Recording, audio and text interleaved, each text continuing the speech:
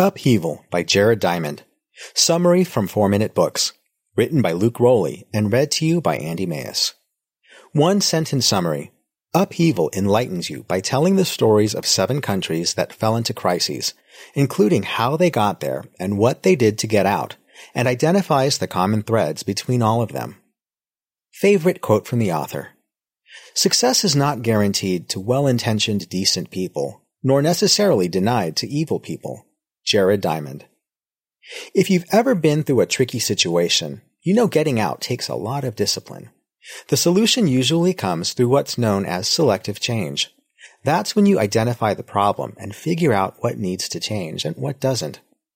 Running a country that goes through a crisis requires a similar approach. Whether we examine the crises of Chile and Indonesia in the 1970s, or Germany and Australia following World War II, we see similar problems with the solutions found through selective change. In Upheaval, Turning Points for Nations in Crisis by Jared Diamond, we take a fascinating look at 7 countries facing crises. It will surprise you to see how similar problems arise in different countries that seem so different from one another, and you'll be enlightened to discover how each of them solved these issues. Here are the 3 best lessons I got out of this book. 1. Personal, as well as national crises, need selective change, and there are 12 factors to examine to come up with a solution. 2. Japan and post-war Germany are good examples of how to adapt and solve crises. 3. The world needs to come together to face the new threats we have today. Are you excited to discover some important world history and current events? Let's go! Lesson 1. Both national and personal problems require examination of 12 factors to find a solution. Those who have reached adulthood have experienced some sort of crisis.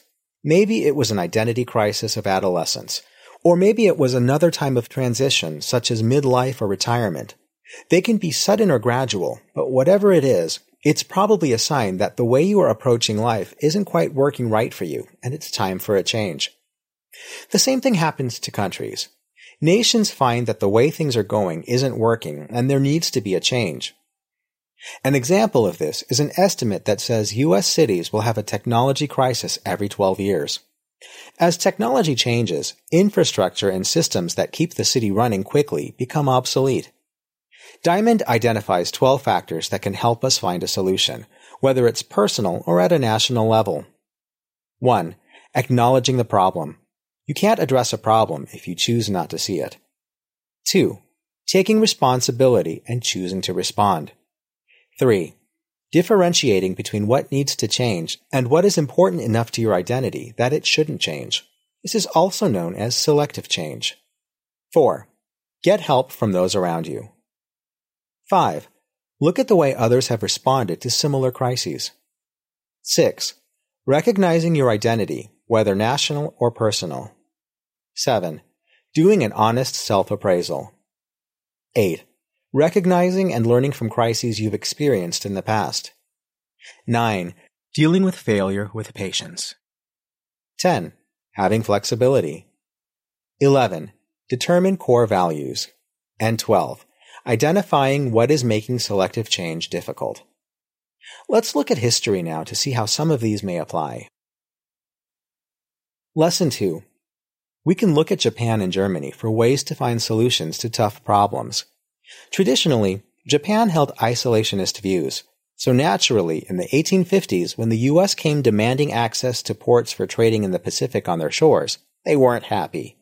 Many didn't want the deal because there was no benefit to Japan, but others thought it was foolhardy to believe they could continue to be isolated.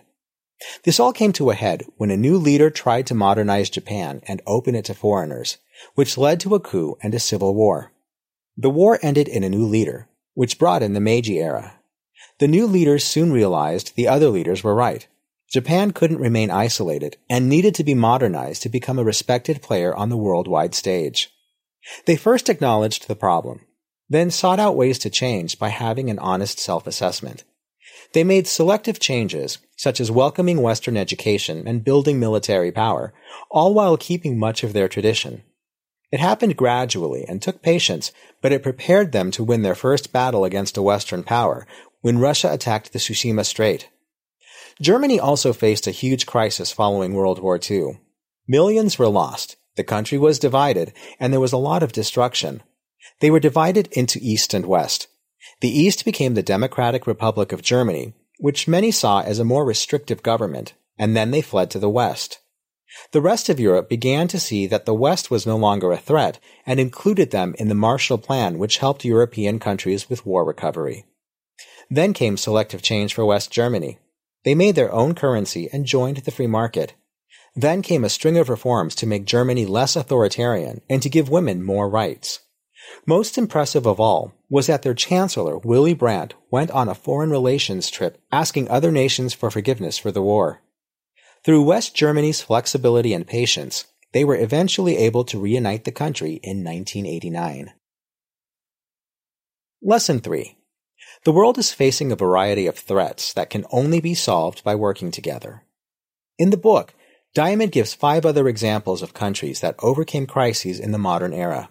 It's impressive to see how nations overcome dire circumstances and become prosperous through selective change. Today, nations have become so intertangled through globalization that Diamond argues it's more important than ever to look at the crises we face as a planet. Some of these pressing problems are nuclear weapons, depletion of natural resources, climate change, and unequal wealth distribution. Increasing CO2 emissions are causing temperatures to rise globally, causing a myriad of other problems like rising sea levels and killing vital species. Overfishing and deforestation must also be slowed down if we want the Earth to remain sustainable. Many of these problems can be at least partially fixed by reducing our consumption.